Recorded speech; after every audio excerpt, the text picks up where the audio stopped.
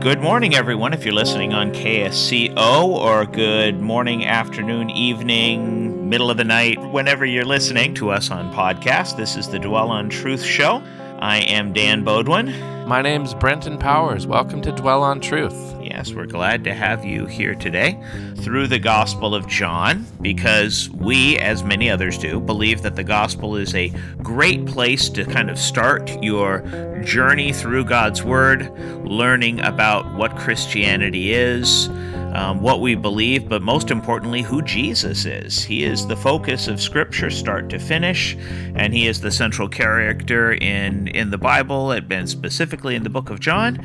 And we just want to help everyone to know him better and to have the hope that only comes from knowing God in human flesh, who came and lived the perfect life for us and died the death that we deserved and rose again so that our sins could be paid for and we could be with him one day. Amen. That's what we're preaching on the streets. That's what we're preaching on the radio. And preaching isn't a bad thing. It just means publicly proclaiming, like a herald would announce news from a king. Yes. We have a king, and he's sent us into all the world to share this good news with you. And so glad to have you join us on these Sunday mornings on the radio, wherever you're listening, in your car, through your headphones, in your podcast apps, wherever you're listening. Thank you for giving us your ear, giving us your time. And our hope and our desire is to give you hope and a desire to know the Lord more. I can't change your hearts or desires. God can do that. But as we look to him and as we hear his word, that's how lives are changed. Amen. So let's get into John chapter 8 today. The last 2 weeks, we covered the story of the woman who was caught in the act of adultery. And then we covered Jesus revealing himself as the light of the world. And it concluded with this, one of my life verses. Yeah. We're going to start today with John 8, verse 31 through 38, where Jesus reminds us that the truth will set us free. And then in the middle section today, we're going to go through the paragraph entitled, "You are of your father, the devil." So Satanists out there might really enjoy listening to this.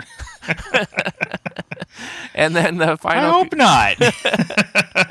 You don't hope that Satanists would enjoy listening to this? I hope they would listen. Well, I hope they would listen. Yes, that's true. Anton LaVey's Church of Satan started in San Francisco. Our gift to the world, I guess. Ugh.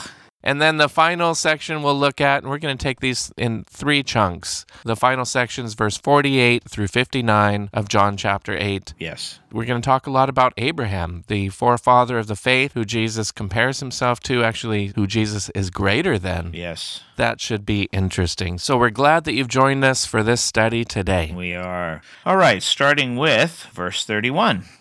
So Jesus said to the Jews who had believed in him, "If you abide in my word, you are truly my disciples, and you will know the truth, and the truth will set you free." They answered him, "We are offspring of Abraham, and have never been enslaved to anyone. How is it that you say you will become free?" Jesus answered them, "Truly, truly I say to you, everyone who practices sin is a slave to sin. The slave does not remain in the house forever. The Son remains forever. So if the Son sets you free, you will be free indeed. I know that you are offspring of Abraham, yet you seek to kill me, because my word finds no place in you. I speak of what I have seen with my Father, and you do what you have heard from your father."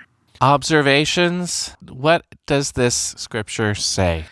Oh, well, it's got an interesting starting point. In verse 31, so Jesus said, "If you abide in my word, you are my disciples, and you will know the truth, and the truth will set you free." So we're talking about the truth, and Jesus speaking the truth. Yeah, and I think this is a good starting point and ending point for today's message, because it starts with those who had believed in him. So the first step to freedom is believe in Jesus. It actually words it to the Jews who had believed him. There is a difference between just believing in him, as in his existence, and believing him. Yeah. When you believe him, you believe that his words and his motives are pure and true and good, and that's something that is worthy of listening to, worthy of trusting in. He's reliable. So first step to freedom is believe Jesus. Second step, abide in his word. He said, "If you abide in my word." So abide means to continue, to live in, to dwell on, like we're calling this show, Dwell on Truth. Yes. This is the reason why the show's called Dwell on Truth, is that verse. Because we want people to abide in his word. That's kind of the whole point of why we're going through John. Yeah, and as Christians, that's why we go to church, that's why we're in fellowship, that's why we're studying the Bible. We're continuing in God's word. It's just a normal part of what it means to be, as Jesus calls us, disciples. Yes. He said, if you abide in my word. So there's a condition there. And I personally believe that you have the choice to continue in his word or not. And some people believe in eternal security in a way that you don't, once you're saved, you're always saved. Once you're a believer, you're always going to be a believer. But at least in this context, I see that there's people who believed in him, and he's saying a big if here. If you continue in my word, then you are truly his disciple. So at the very least, Correct. There are people who shallowly believe in him, but don't continue in his word. Then there's other people that really believe and they do continue in his word, and that results in them being identified as a disciple. Would you agree with that, Dan? I would agree with that. Brenten and I do have some differences in the way we express some of these truths, not in the gospel at all. We believe in salvation by grace through faith in Jesus Christ alone. We have no differences there. But exactly how we get to that point, there are some differences. Mm-hmm. So yeah, I believe that anyone who is a disciple will continue abiding in God's word. And I believe that the reason that they're able to even start that process is by the work of the Holy Spirit, and we would never get there, in and of ourselves. But once again, yeah, if we abide, then we are truly his disciples. I agree with that. Yeah, that's what Jesus said. If you abide in my word, you are truly my disciples. And so on the continuing topic, I just have a couple of cross-references as we take all of Scripture. Mm-hmm. And I want to apply this directly to those of you in our audience who have started to believe. I truly believe that we're sowing the seeds of the gospel, and there are some that we don't know about yet. We may only find out in heaven who gets saved through hearing the gospel on this program. But I believe that there are some listeners out there that have began to believe in Jesus. And in the book of Acts, when people believed in Jesus, people like Barnabas, who was called the son of encouragement, said things like this. He urged them to continue in the grace of God. That's Acts 13:41. He urged them to continue in the grace of God. So I urge our listeners who have believed in Jesus, take that next step. Continue in the grace of God, in the gospel, studying the truth of Christianity. Get a Bible. Get a Gospel of John. Read it for yourself. Start reading through the Bible. And then Acts 14:22, it says, strengthening the souls of the disciples, encouraging them to continue in the faith, and saying that through many tribulations we must enter the kingdom of God. So I want to, again, encourage those who have started in the faith to continue, just as Paul did when he made converts, made disciples after preaching the gospel in Lystra, Iconium, and Antioch. The preaching of the gospel should be followed with a call to discipleship, and that's what Jesus lays out here. So back to our main points. I'm going to interpret this whole passage through this lens of Jesus is calling us to freedom, and he lays out the path to freedom. First, believe in him. Second, abide in his word. Third is be a disciple. Fourth step, know the truth. Jesus promised you will know the truth. Fifth step, you will become free. So freedom is the end result of the gospel at work in the life of a disciple. Amen, and that's what we want for each and every person listening to this show. We want that freedom that God has so graciously given us. So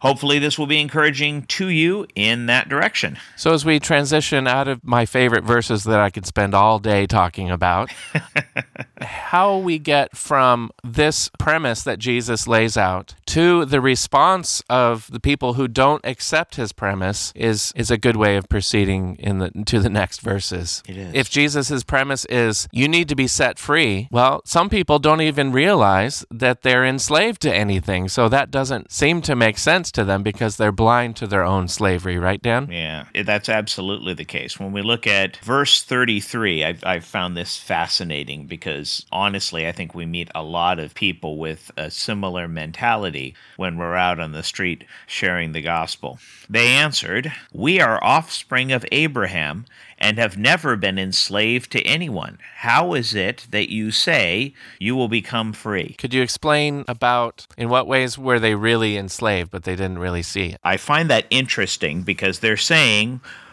we are offspring of Abraham and had never been enslaved to anyone. How is it that you say you will become free?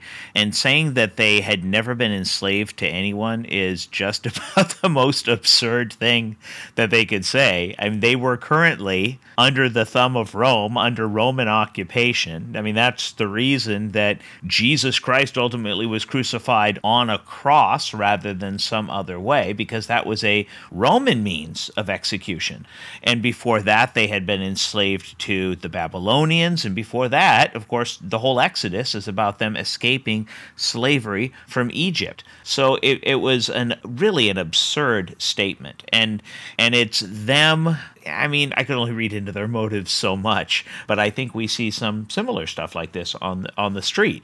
Yeah, they're using the word never. We've never been enslaved to anybody. Yeah. That's easy to find exceptions to that and see that they're wrong about that. It is easy to find exceptions, but they were more interested in winning and proving him wrong than really dealing with what he was saying, I think. I think that's part of what was going on here. And the other part, as you wanted to talk about, was that they're blind to how enslaved they actually are. That's right, because it's not physical enslavement, but there's the other kind of enslavement that we see in verse 34, where he says, "Truly I say to you that everyone who practices sin is a slave to sin." And that's going to sound, I think, odd to a lot of people in our culture who don't have a Christian and biblical background, because there's this mentality of thinking that being able to live however you want to live, to make your own choices, living autonomously and no consequences for the moral decisions that you make, people think of that as something that is freeing, to just live out the desires of your heart. But Scripture is very clear that just following after the desires of our heart unhindered doesn't actually give us the freedom that we think it does. We end up enslaved to our flesh, going against what God designed us to live for. And of course, a big part of that is the relationship with Him, knowing and trusting God. So what they thought was freedom was actually slavery, and same today. There is political slavery, and as Americans, we're always concerned about, tyranny or being under someone's control, and our American slavery was a terrible kind of slavery. Yeah. But Jesus talks about an even worse kind of slavery of being enslaved to sin. What is sin? We talked about it being the breaking of God's law, rebellion against God, missing the mark. It's an old archery term. And so people are enslaved to their sin. In a sense, it's a moral bondage that comes with moral decay and rebellion against God. They can't not sin against God. Even if they do a good thing, they do it with the wrong motives, because you're a slave of sin. According to Jesus, if you sin, you're a slave of sin. So have you sinned? For example, you shall not lie. Lying is a sin. It is. You shall not steal. Stealing is a sin. If people start down the path of sinning in sexually, if you take an example of adultery or pornography, fornication, then it can have a enslaving effect where you become in bondage to that sin. And we see that. And that's not a good thing, because the sin leads to death. Yeah, I've seen some of the effects of that in my own life, and struggling with my own desires for sin. And I tell you, apart from the Spirit of God who can, free us from these shackles, they really do feel like shackles. I think about Paul speaking about the things that I do, I don't want to do. And the things I don't want to do, those are the very things that I keep on doing. And he's talking about that slavery to sin. And what can free me from this? It's, praise God for, I don't remember the exact passage. I bet you can find it. Oh, Romans 7. Thank you. I don't do the things that I want to do, but it's the things that I hate. That's what I find myself doing. And it's not me, it's sin in me, producing all kinds of evil desires. And who will set me free from this body of death, this wretched man that I am? Right. He's crying out, is there hope to be set free from this sin? And it all comes with, guilt and shame. And a lot of times people just want to be set free from the consequences of their sin, but they want to go back into their sin. That is a sign that you are a slave of sin. And Yes. yes, there are bad consequences, but Jesus wants to save us not only from the consequences of our sin, but from the sin itself. And that's a process, like we talked about at the beginning of the program. That process happens step by step as you believe, follow, learn, identify as a disciple, and the truth will set you free. It's a promise, but it is a process, and it's incremental. Once you're saved and a disciple of Jesus, there still is a process of him setting you free, but it happens. Blessed are the pure in heart, Jesus said, for they shall see God. Well, how do we get there? We need his cleansing blood, not just once to be saved, but every day to continue to be saved. I believe we continue to need the grace of God and the blood of Jesus to apply to our lives, and we need to look to him for righteousness, not just standing right before God as in justification, but also continuing to grow in righteousness and being set free from the practice of sin as we learn the truth. That's the only way. Jesus here offers the truth to be set free from sin, but they're so enslaved to their sin that they're resisting the one who can set them free. Yes. It reminds me of when I was a missionary in Latvia. They have a museum called the Occupation Museum. Oh, wow. And like Israel, Latvia was... Talking about World War II, right? Well, between World War I and II and today, they've been under the Nazis. At one point, the Nazis came in as liberators. We'll free you from the Russian dominance over your life. And then the Russians came in with the Soviet Union to liberate them from the Nazis. So it's like, do you choose the devil that you know or the devil that you don't know? So they were occupied, according to the Latvian people. They call the whole Soviet regime an occupation for 50 years. From the 1940s to the 1990s, there was an occupation under the Soviet Union. And this museum shows how they were really put in a hard place with being enslaved to Nazi Germany or the Soviet Union. Thankfully, they're free now, but spiritually speaking, they're still enslaved to sin. Whether it's another human being that's mastering you over you, and that's a bad thing because that human being is a sinner, or you think you're in control of your own life because we're democratic, we have freedom now in America. We pride ourselves on our freedom, right? But the kind of freedom Jesus is offering is true freedom, and you can be in the most politically free climate possible, but be enslaved, addicted, and in bondage to sex, alcohol, drugs, even if it's something as simple as like having ice cream at the end of the night, and gluttony. Like, that's also a sin, and some people are clearly enslaved to that. God's working on setting me free from self-control issues with eating food too much. You and me both, brother. So, an application for our audience. Are you free? Or are you blind to the fact that you might be a slave of something or someone that you really don't want to be a slave to? Could it be that the bad things happening in your life, both to you and that are coming from you, are a sign that you are enslaved to sin, or worse, the devil himself? We hope that as you hear the words of Christ, you will believe and continue in his word so that we can be set free from those lies. The truth will set you free. Lies will lead you to bondage. Amen. Verse 37 and 38. Yeah. Well, let's read it and we'll observe what stands out and make interpretation and application. All right, sounds good. And then we'll take a break.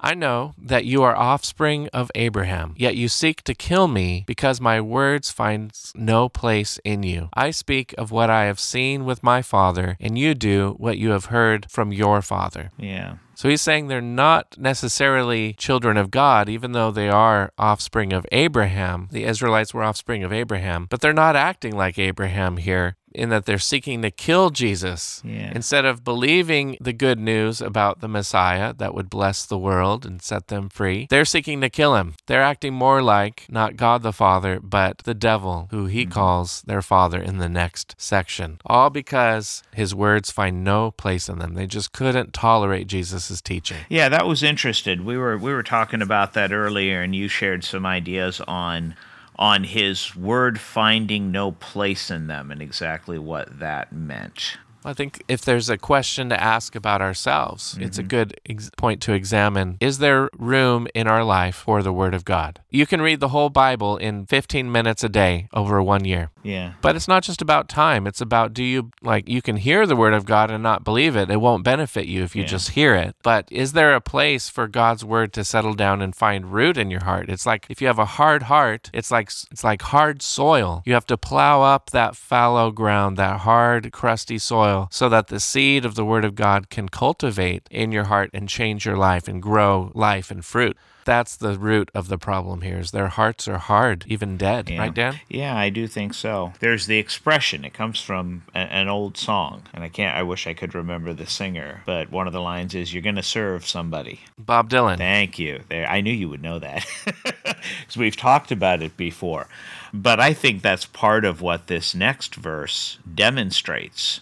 And you're going to serve somebody, and if you're not serving Jesus, then by nature you're not going to have that place for God's Word. You're going to follow your Father, and you're not going to listen from the other side. In fact, if you don't listen to Jesus, then who are you listening to? Then you are listening to the devil. Yeah. There's this idea that somehow we can be neutral.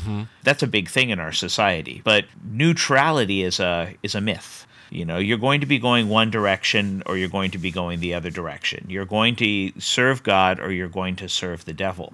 And a lot of people are going to have trouble accepting that, but that's something that's very clear from Scripture. The final thing Jesus says before we go to a break is that you do what you've heard from your Father. So who is your Father? Is it really God? Or are the things that you're doing showing that you're following the devil, who is a murderer, who is a liar, who is resisting Jesus? We hope that you would not resist Jesus, but surrender to Jesus, repent, and believe the good news, because Jesus has our good in mind. He lived a sinless life. He died on the cross for our sins, and he rose from the grave, proving that he is the Son of God, whereas Satan came to steal, kill, and destroy. Who do you want to follow? All right, with that, we got to take a short break. We'll be back and continue in John chapter 8, starting in verse 39. This episode of Dwell on Truth with Brenten and Dan is sent to you thanks to the generosity of Christians in partnership with Open Air Campaigners USA.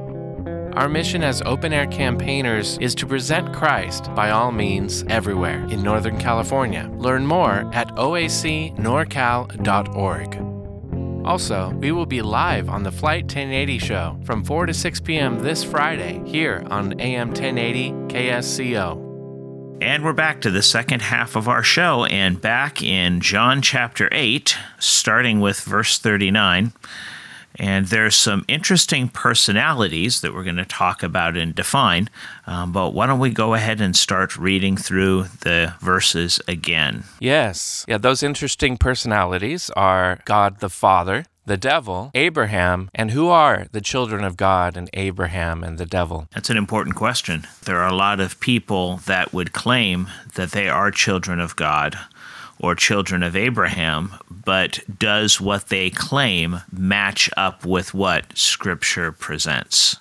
That's a good question. Yeah, some cases it does, and some cases it doesn't. So let's read what the Scripture says. John chapter 8, verse 39 and 40. We're going to talk about Abraham. They answered him, "Abraham is our father." And Jesus said to them, "If you were Abraham's children, you would be doing the works Abraham did. But now you seek to kill me, a man who has told you the truth that I heard from God. This is not what Abraham did." So we are introduced to a character here that plays a major role in both Hebrew scriptures and the Israelites' identity as a nation. Who is Abraham? Well, that's an important question because, like you said, he's really vital to an understanding of the nation of Israel. The origin point for that family was Abraham, who was a friend of God, Scripture tells us, and who spoke with God, and God gave him these promises regarding what would happen to his descendants, that they would be as numerous as the stars, and just a ton of really powerful stuff. One of the promises God made was that he would be a father of many nations. Yes. And that's why his name was changed from Abram, which means exalted father, to Abraham, a father of many, father of a multitude. Mm-hmm. Not just the Hebrew race came from him, but also he had a son, Ishmael, who was the father of the Arab races. That's right. That's why when we talk about the Abrahamic religions, sometimes we're generally talking about Islam and Judaism and Christianity, because all three started with Abraham and his children. And they all claim to have connections with God through Abraham, Yes, since they do. God had promised to Abraham, through you, all the nations of the world would be blessed. Amen. But does that mean, Dan, and we get this question on the streets, that all the Abrahamic religions essentially teach the same thing? No, they don't. In Judaism, I would argue that Judaism originally did, but having spoken with a lot of Jewish folks on the street, there have definitely been some shifts in what they believe. Now, it's hard. People will say, do Christians and Jews worship the same God?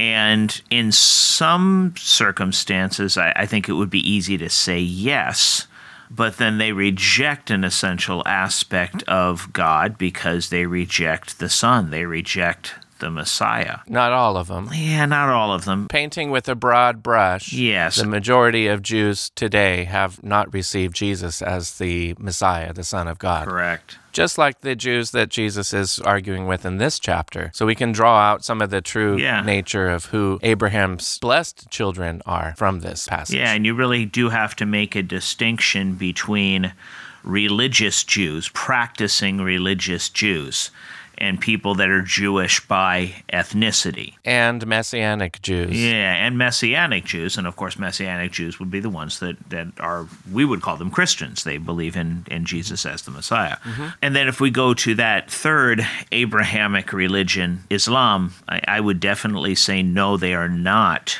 worshiping the same God. The character of Allah, and really Allah just means God in Arabic, but in the Western world we tend to delineate between God, which is usually what Christians are speaking of, the biblical God, and Allah, which is the Quranic God, which is very different in character to the God of the Bible in a lot of ways. So I would say in that case we definitely don't believe in the same God. What do you think, Brenten?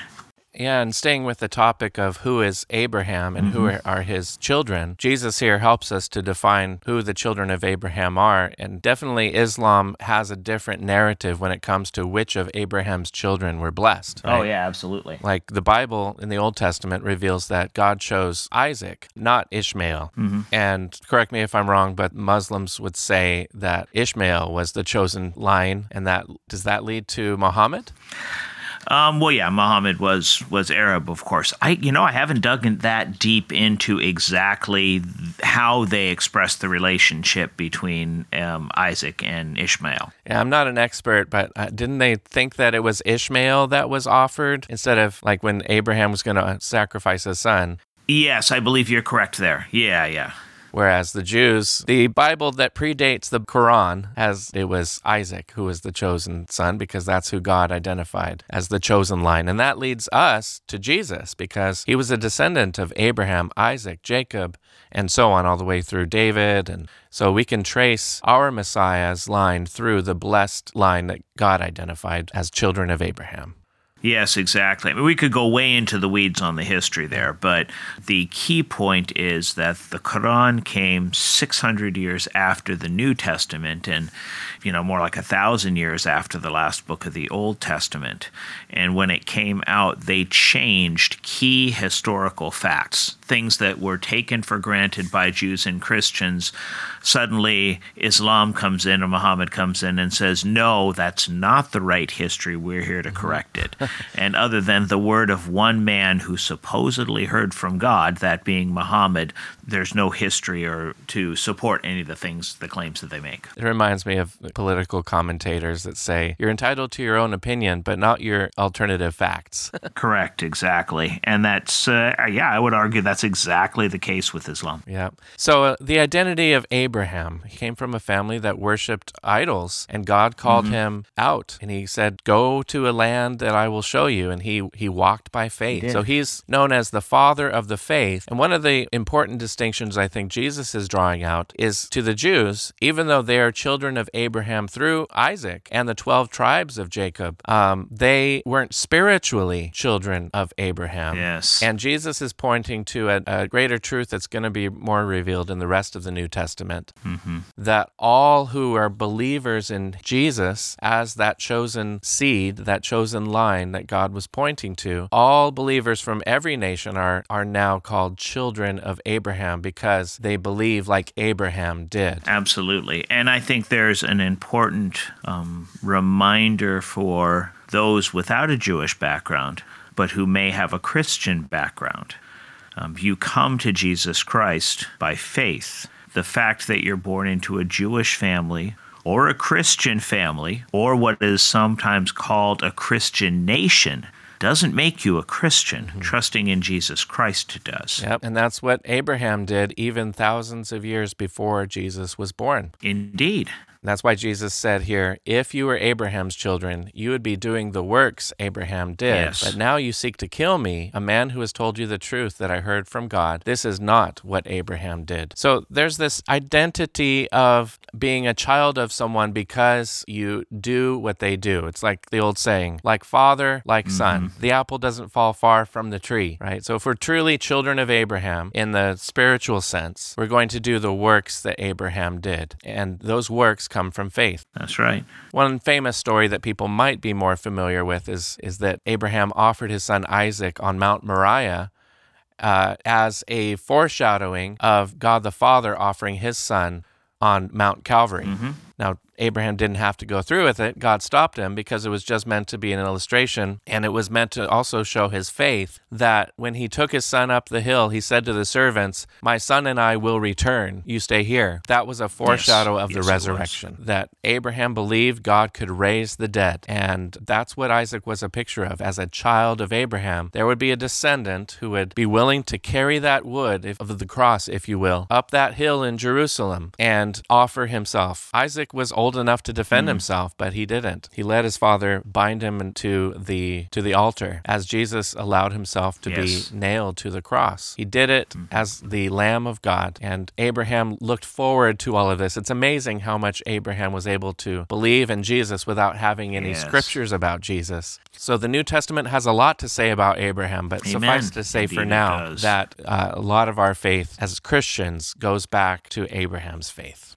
Yes. Shall we go on to the next verses? We got another character to get into, who is the devil. Sounds good. Let's read verse 41 through 44.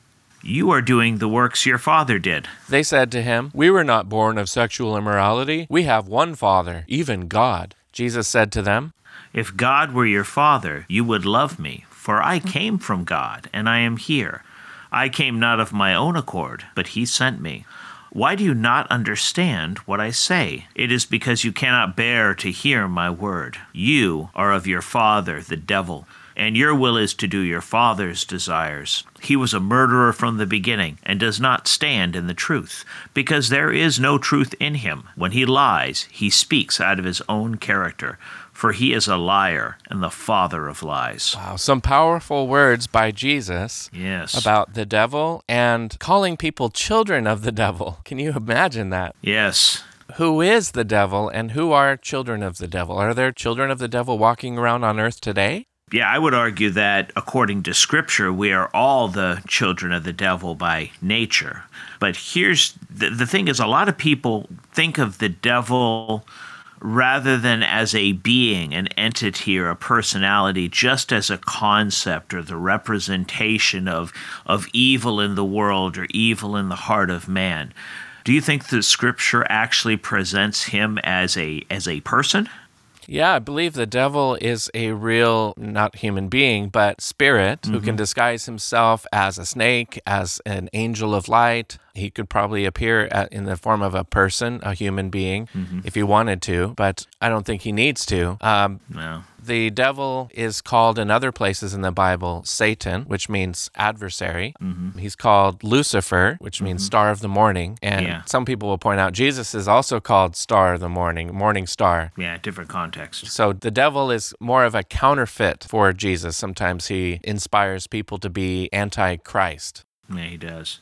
He is a real entity, not just a impersonal force and some representative of evil. He is definitely evil, but he's personal. He was an angel that was in heaven with God. God created him. He was good, but then he was lifted up with pride and said, I will ascend to the Most High. And he wanted to be God, and that's why he was kicked out of heaven. Yeah. And Jesus calls him here the father of lies and a murderer from the beginning. So that gives us some good insight into who the devil is. Yeah, it does. But he should be easy to spot, shouldn't he? Running around with, the horns and the cloven hoofs and pitchfork, and he's bright red. No. Isn't that what the devil is? That's maybe a popular representation of the devil, but no. And it's also not true that the devil is going to rule over hell. The devil is going to be punished in hell, just as his children are. So, yeah, he's not having a good time and assigned to torture people in hell. He's going to be tortured himself. Jesus said hell was created for the devil and his angels. So many misconceptions about who he is. And I think he actually likes those misconceptions, because they make people more fearful. They make people have wrong ideas, and I don't think they look out for who he really is and how he really deceives us. So, yes. Interesting stuff. So, folks, the devil is real. Should we fear the devil, or is he just a toothless lion roaring and seeking whom he may devour, but has no power? No, well, that's not... I would say he doesn't have the power that many people attribute to him. He is not an equal and opposite God. That's one of those things that comes up a lot. It's not like he's at battle with God and we really don't know who's going to win. God has already won. I do believe we should be wary of him. We do need to be careful. He's not immortal. He's not all-knowing. He's not all-present, but he's very old and very smart, and he's got a lot of other fallen angels working with him. So in an ultimate sense, we as Christians don't need to worry about him. Yep. If you are outside of Christ, be wary, because he will deceive you, he will lie to you, and he will do everything he can to drag you to hell if he can. Yeah, and he has inspired a lot of the evil in the world and has control over many people of the world. And I would say the Bible clearly makes I'm not a conspiracy theorist, but the Bible clearly says that he is behind a lot of what's happening in the nations. I'm thinking Psalm 2, where it says, why do the nations rage and the people devise to overthrow the Lord's anointed, Jesus? Yes. That's Satan's MO, is to persecute the church. Now, one way he works in the West is he makes people believe that he doesn't exist. That's one of his greatest tricks. It really is. If you don't believe he exists, then you can be subject to his power without realizing it. In the East, there may be more cases of overt demon possession. Everyone there knows that there is the devil and his fallen angels. Yeah, they accept the supernatural much more readily than we do in the West. So he's a bit of a chameleon. He's going to do whatever is most effective in the environment that he's in. Like I said, he's smart. He's very smart. He's smarter than any human being, I think it would be fair to say. Right. And so we all, the Bible says, we all followed the prince of the power of the air is one title he's given in Ephesians 2. Yes. Following the lust of the flesh, the lust of the eyes, and the pride of life, which are of the world, which is under Satan's sway. He's called the god of this age because the majority of people are on that path to destruction that Satan is leading them on. He comes to steal, kill, and destroy. Oh, there's so much in the Bible about Satan, and we don't talk about him much on this program, but he comes up a lot in this passage, so I thought it would be appropriate as Jesus is identifying, this is how you know you are children of the devil, because you're doing what the devil does. Primarily lying and seeking to murder the child of God. Yes, indeed. Why don't we go to the next section, and why don't you go ahead and read for Jesus this time? Okay. But you're doing such a good job. And thank you for that.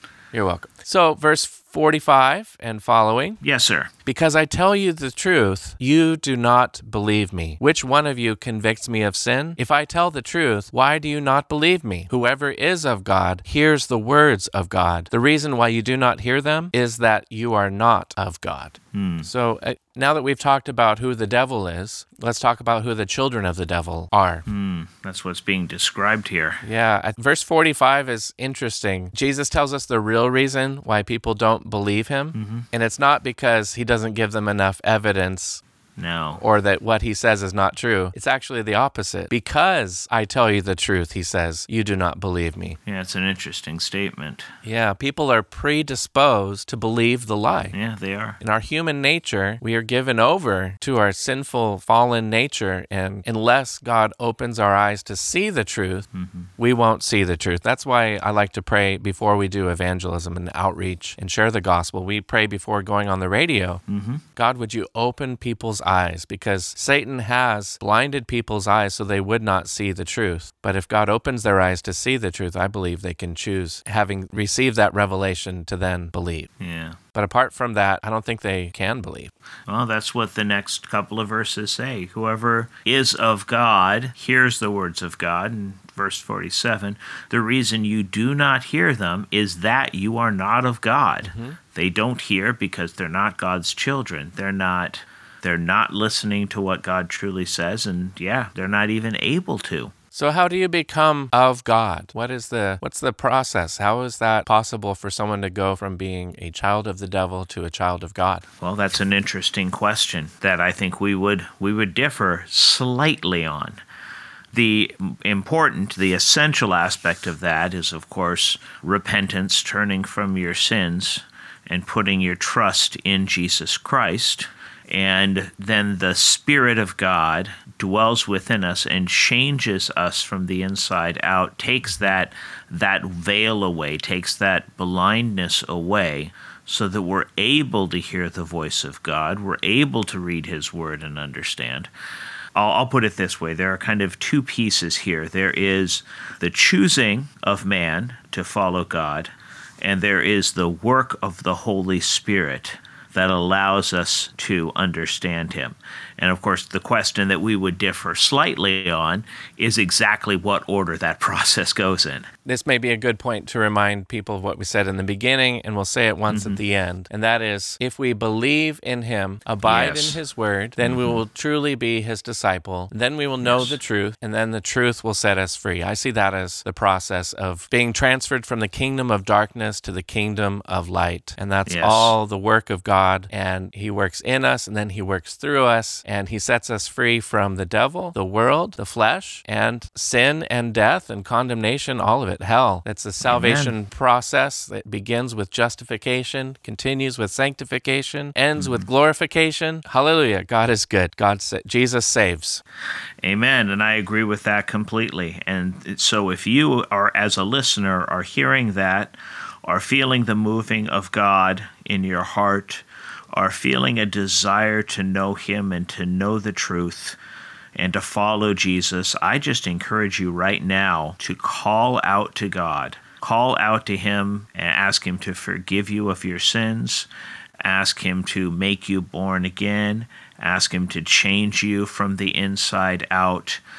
And God is faithful and just and will forgive you your sins and grant you everlasting life. And that's what we want for you today. Amen. So to wrap up this chapter, we have one more paragraph to go. Let's just finish it off with verse 48 through 59, this 8th chapter of the Gospel of John. The Jews answered him, "Are we not right in saying that you are a Samaritan and have a demon?" Jesus answered, I do not have a demon, but I honor my Father, and you dishonor me. Yet I do not seek my own glory. There is one who seeks it, and He is the judge. Truly, truly, I say to you, if anyone keeps my word, he will never see death. The Jews said to him, "Now we know that you have a demon. Abraham died, as did the prophets. Yet you say, If anyone keeps my word, he will never taste death. Are you greater than our father Abraham, who died? And the prophets died. Who do you make yourself out to be?" Jesus answered, If I glorify myself, my glory is nothing. It is my Father who glorifies me, of whom you say, He is our God. But you have not known Him.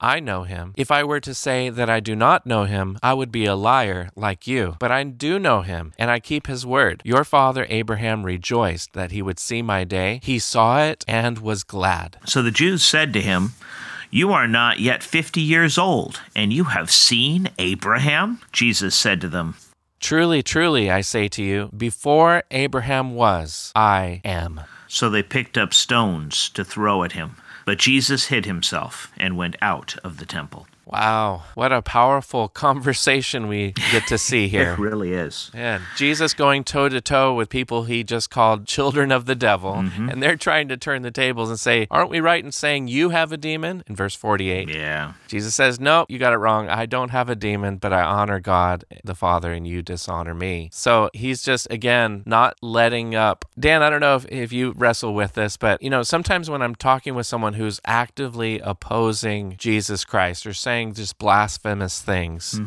we have the fight or flight response, right? We can get into an argument. We can stand our ground and try and argue with them. And it seems like Jesus does that here. He doesn't back down. And I admire Jesus for that. I think that's an important part of Jesus's character. Absolutely. And there are times, although I think it should be more rare than some evangelists make it out to be, where you have to call people out on the carpet on their sin and hypocrisy. That's not our desire. But when people are actively demonizing Jesus, they're acting like Satan, the accuser of the brethren, the enemy of our souls. Yep, they are following the example of their father. What else is standing out to you in this passage?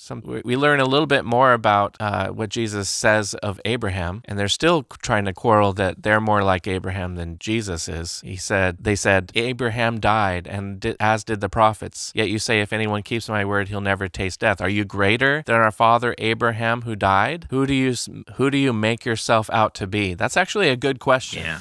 That's kind of the ultimate question of the New Testament, really, is who is Jesus? Or at least that's the ultimate starting point. Yeah. There's a lot more there, but we have to start with having a right view of who Jesus is, or the rest of the New Testament isn't going to make any sense at all.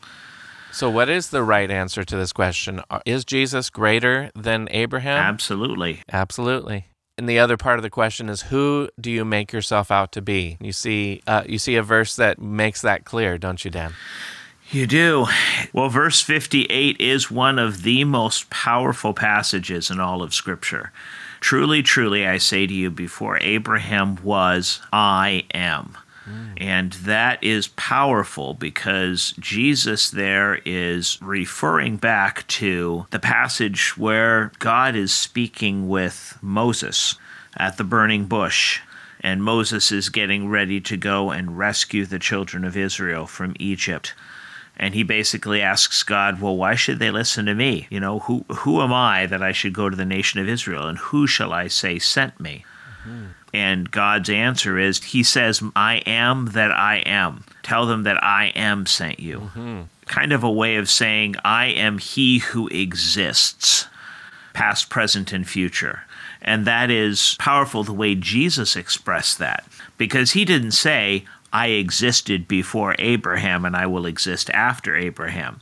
He said, before Abraham was, I am. Taking the name of God. Taking the name of God and saying, I have had eternal existence before Abraham was. I was then as I am now. And who can make a claim like that other than God himself? And I think that's one of the things that the world gets wrong about Jesus. Oh, yeah. They think that his existence started at Christmas when he was born of Mary. And we as Christians know Jesus goes way before that. And that's the problem with these Jews here that were rejecting Jesus. They said, you're not yet 50 years old. Have you seen Abraham? It's pretty... Yeah. It's a pretty amazing claim Jesus made when he said, your father Abraham rejoiced that he would see my day, and he saw it and was glad. What is that referring to? When did Abraham see Jesus's day or see Jesus? Because Abraham lived about 1900 BC for a long time before then. Over 100 years. So he was, he predated Jesus walking on the earth. But there are times, if you read the book of Genesis, you could make the case that Jesus appeared to Abraham on different occasions. For example, before going to destroy Sodom and Gomorrah, Abraham and Sarah were visited it says by 3 men, people that appeared to be men, although 2 of them we know are angels, and those are the ones that went down to Sodom and rescued Lot and his daughters. They tried to rescue Lot's wife, but that didn't work. That's another story. They had warned Abraham and that God was going to judge Sodom, and Abraham talked with them. There's these 3 witnesses. 2 of them were angels. Who was the third one that stayed with Abraham when the angels left? Well, I believe it was Jesus Christ himself, a pre-incarnate appearance where he was speaking as God to Abraham, revealing what he was going to do in the Old Testament. Amen. I think it was very likely that when God spoke to Moses through that burning bush and called himself the I Am, I think there's reason to believe that that was the pre-incarnate Christ as well. That was Moses, but are there any other appearances to Abraham that Jesus could be referring to? He rejoiced to see my day. I would have to go back and look at it and think about it. There's an interesting scripture in Galatians when it says God preached the gospel to Abraham. Galatians 3:8, and the scripture foreseeing that God would justify the Gentiles by faith, preached the gospel beforehand to Abraham, saying, in you shall all the nations be blessed. So then those who are of faith are blessed along with Abraham, the man of faith. Amen. So when it says Abraham saw his day, it doesn't necessarily have to mean that he saw Jesus.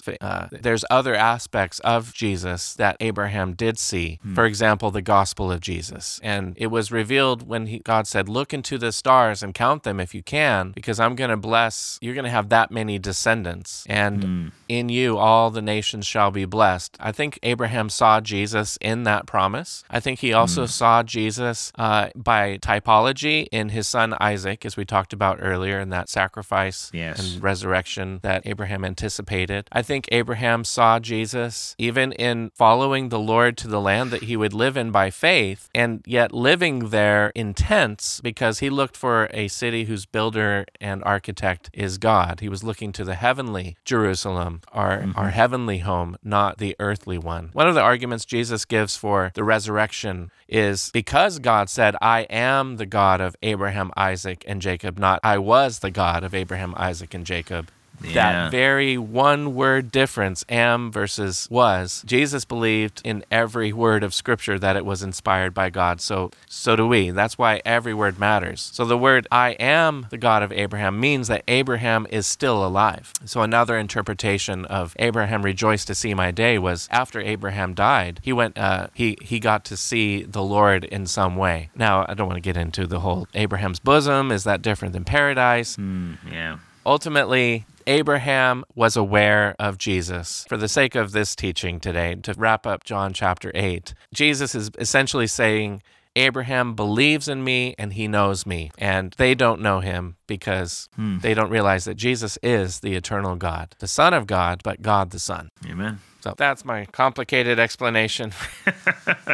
Well, it's not always an easy topic to dealing with the relationship between Father and Son, but one thing that we can know is that it is through the Son that we reach the Father, as Scripture says. No one comes, or Jesus said, no one comes to the Father but through me, and that there is one mediator between God and men, and that is the man Jesus Christ, the Son. Amen. So we just encourage you today to come to God, to have your sins forgiven, and to come through Jesus Christ. Trust in Him alone as your one means to salvation. And believe his claims. Jesus is claiming to be the Son of God. He's claiming to be the I am. And the Jews understood this. And that's why they picked up stones to stone him, because they didn't believe he was the I am, that he is Yahweh. They knew he was claiming to be God, and that's why they wanted to stone him. But they weren't successful in this time, and it wasn't his time. So we're going to read more. We're more than a third of the way through the Gospel of John, and we look forward to next week continue in John chapter 9. So Dan and I encourage you to repent and believe in Jesus, continue in his word, and then you'll be truly a disciple of Jesus. Then you will know the truth, and the truth will set you free. Amen. Free from the condemnation of the devil, and free to enjoy God and know him and make him known. Amen. So we thank you for dwelling on truth with us.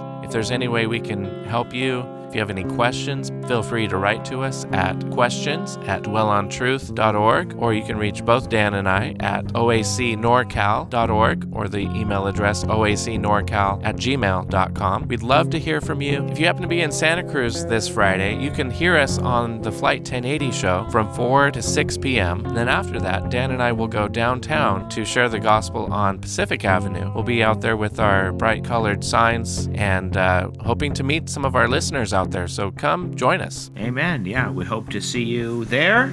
We would love the chance to talk with you, and we hope that you will join us again next week for Dwell on Truth. God bless you and have a good rest of your week. All right. God bless.